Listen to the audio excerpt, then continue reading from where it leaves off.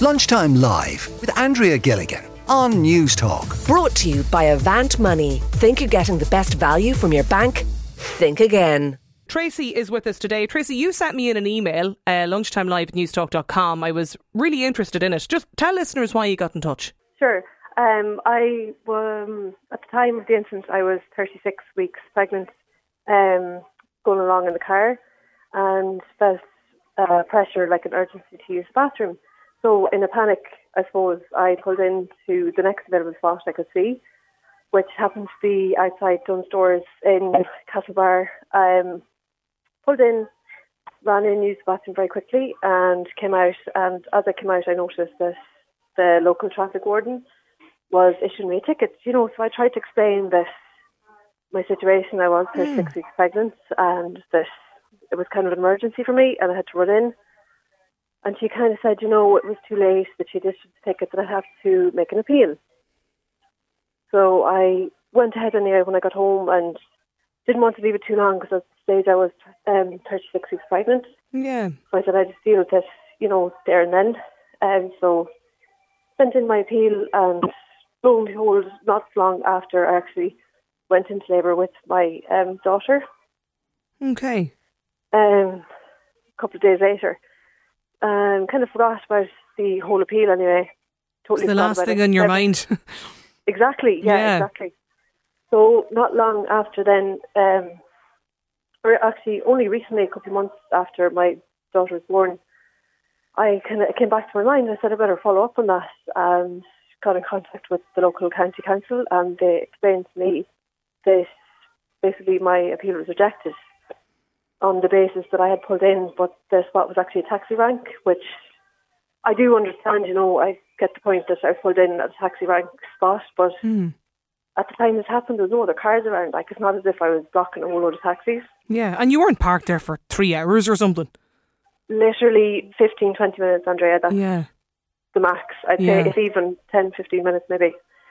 So I just feel like women in Ireland, pregnant women, like, obviously this is my first child, so I had no experience of obviously being pregnant before, but I just found that, very little respect for pregnant women in this country. And it was kind of the same throughout the pregnancy. There's different things I noticed. I suppose that the way we're treated, it's just... So kind of attitudes towards pregnant women, Tracy? Yeah, exactly. Just that we're not... what I found in my experience anyway, that in different countries, I know that we were in Spain at another stage, and it was a totally different story. In what way? In what way? Such as, like, we went out to dinner, there was queues for restaurants, and I mean, like, any of the queues, we would be put forward to the queue. I wouldn't be left standing waiting. Same situation in the airport. Like, when we got to the passport security, there was a big long queue of people, and I was kind of ushered up the front. People would stop and say hello and how far on was I, and just generally much more friendly about it. Okay, just totally. That's really interesting. Towards me. Yeah. So people would recognise, even in the probably even earlier stages of your pregnancy, that that if there was, as you say, a long queue, you'd be brought. You wouldn't be made left standing in a queue for security or passport control or that kind of thing. Yeah, just totally different here in Ireland. Totally different attitude, yeah. Yeah. And I just feel that my situation with that car parking ticket, it's not even about the fine. I paid the fine. I always pay for my tickets. It's just where I got caught in that situation. I had to run to use the bathroom, and I suppose I got caught out. I didn't have much time to think about it. I just felt it was very harsh. Did I take you up right, Tracy? Did you say you pulled in because you thought your waters were breaking? I felt pressure, a strong pressure. Yeah, I wasn't sure, and in fact, I did go into labour not long after, not that day now, but in the days after, I did. Yeah, go into labour. shortly after. Yeah. Yeah. So, just for that fact alone, and that I had to be subjected to that kind of treatment, it's just. And when you got the notification back, like when you were told to appeal effectively the fine, Yeah. Is there not an option, though, that you can, that one of the caveats, is that is pregnancy not an option that you can take in that appeal? Oh, I would have thought so. And by my understanding of it, I could. When I read up on the Citizens Advice website, I thought I could.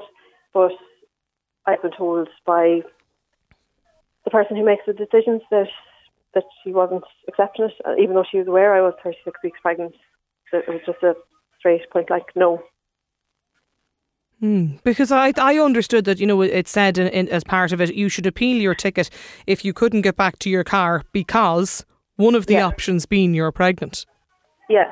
Now, I suppose in my situation I have to be upfront and say that I did stop on what I didn't realise at the time was a taxi blank spot. I didn't realise that at the time. Obviously I was kind of in a panic, but that's the reason why they're rejecting it. Because it was in the taxi rank as opposed to, we'll say, in a car parking space in a car park or that. Yeah. Okay, and I do understand that too. And I wouldn't. The traffic warden on the day kind of said, that you were stopping the taxi man from doing his job. But on that day, I have pictures. There was not a single car in the same area. There was no taxis, no cars in that area. It was very quiet. I have a picture of that. Okay.